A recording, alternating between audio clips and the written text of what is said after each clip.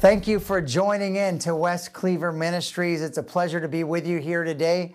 We're going to look at the house of God. You know, with so many things going on the last couple years, it seems like the Bible says that we shouldn't forsake the assembling of ourselves, is seeing the manner of some is, seeing that the day of the Lord approaches. And so I want to look at a few areas concerning the house of God. In 2 Samuel verse 6, when King David brought the Ark of the Covenant of God into Jerusalem, David took off his rings, he took off his crown, he took off his bracelets, his jewelry. David removed his kindly robes, the King James Bible says, and girded himself with a linen ephod like the common folks, right? David didn't want his presence to distract from the glory he wanted God to receive. And that's has to be our case, that we're always willing to take the humble route. You know, the Bible says, humble yourself under the mighty hand of God that he might exalt you in due time. And some people think the way up is up, but really the way up is down. As we humble ourselves, God is the one that exalts us. Remember, promotion doesn't come from the east or from the west, but it does come from the Lord. And we were just talking earlier about being faithful in your calling, in your position, and how God can rise you up and elevate you from that place. You know, so I want to say this. It's important as we go to the house of God that we go ready to receive, pulling on the anointing that's available for each one of us. I'm just trying to help give some practical principles about when we enter into the house of God. The house of God is a meeting place where we meet with God. Nothing's changed. God walked with Adam in the garden in the cool of the day. That's where they met. We're meeting in the house of God. The Lord appeared unto Abram in the plains of Mamre. Remember that? Jacob met with God at Bethel. Remember, Bethel means the house of God. God spoke to Moses right there in the burning bush. God answered by fire when Elijah prayed at the altar that he built at Mount Carmel. And I'm talking about the house of God and meeting with God. Here's some practical principles. The house of God today should be to believers the same way the cool of the garden was to Adam.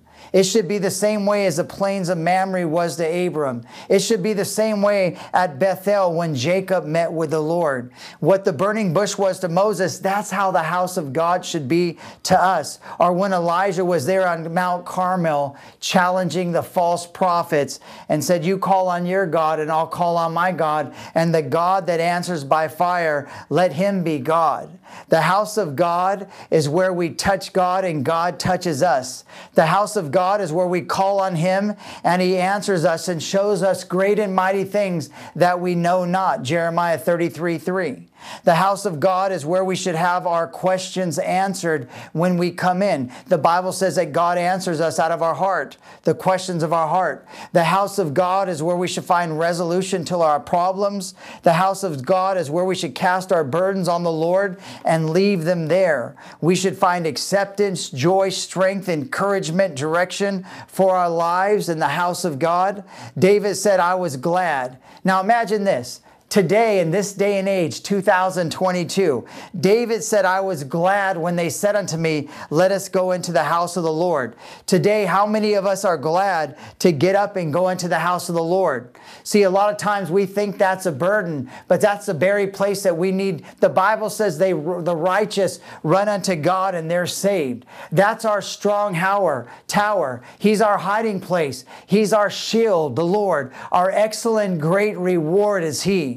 And we find that right in the house of God. Now, when I was in Bible college years ago, I was in Bible college and the pastor challenged us and he said, hey, 80% of Christianity is just being faithful to the local church and where you're called. And I was a young kid in Bible college. I thought, nah, in my mind, that's not true.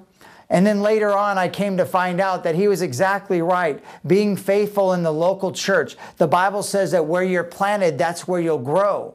And so I understood that as I was faithful in the local church, faithful to serve the pastors right there, faithful to serve in the church, that's where I was growing. That's where God was teaching me his ways. That's where I was learning how to hear the voice of God. That's where I was understanding how the anointing operated and how God would move by his Spirit in different services. And now I look back at it and say, hey, that Bible school teacher was right on the money. Right on the money. And let me say this. The Bible says that where you're planted, is where you're going to grow. Find a place that God has set you and planted you. Don't be quick to leave if you know God has set you in that place. And if you ever are being let out, let me just give you some advice for being in the ministry for a few years. Go and talk with the pastors and make sure you get things clear before you head to the next place. That's always the right route to go, because if God is leading you out, he's generally already speaking to the pastors about that. Now, I'm not saying that this it works in every situation, and I'm not saying that if you left that could be a wrong advice to you, but that's something that I just learned throughout the years. Let me just pray at this very time. Father, I thank you for the house of God. I thank you for the ministers and pastors and leaders. I thank you for the overseers. I thank you for the intercessors. I thank you that even through this podcast here, that you're challenging people, that you're encouraging them by your Spirit to take their place in the house of God. The Bible says that you'll make us a pillar in the house of our God in Revelations. I pray, God, that where we're planted, we'll flourish, God, and that, Father, you would use us in the house of God to fan the flame, to fan the fire of God, the anointing of God, that people's lives, that people's marriages would be restored, that lives would be touched, that people's calling and direction would be clear. Father, I thank you for the ministers and their wives as they stand and minister. We pray, God, that you'll strengthen them today. Thank you for the worship teams and leaders that you've arranged up. And Father, thank you for giving us some simple principles on understanding what the house of God is. And when we go to the house of God, we should always go being ready to receive all that God has for us. Well, until next time, I pray that you're encouraged, and the next time you show up at church, take all this with you in Jesus' name. Amen.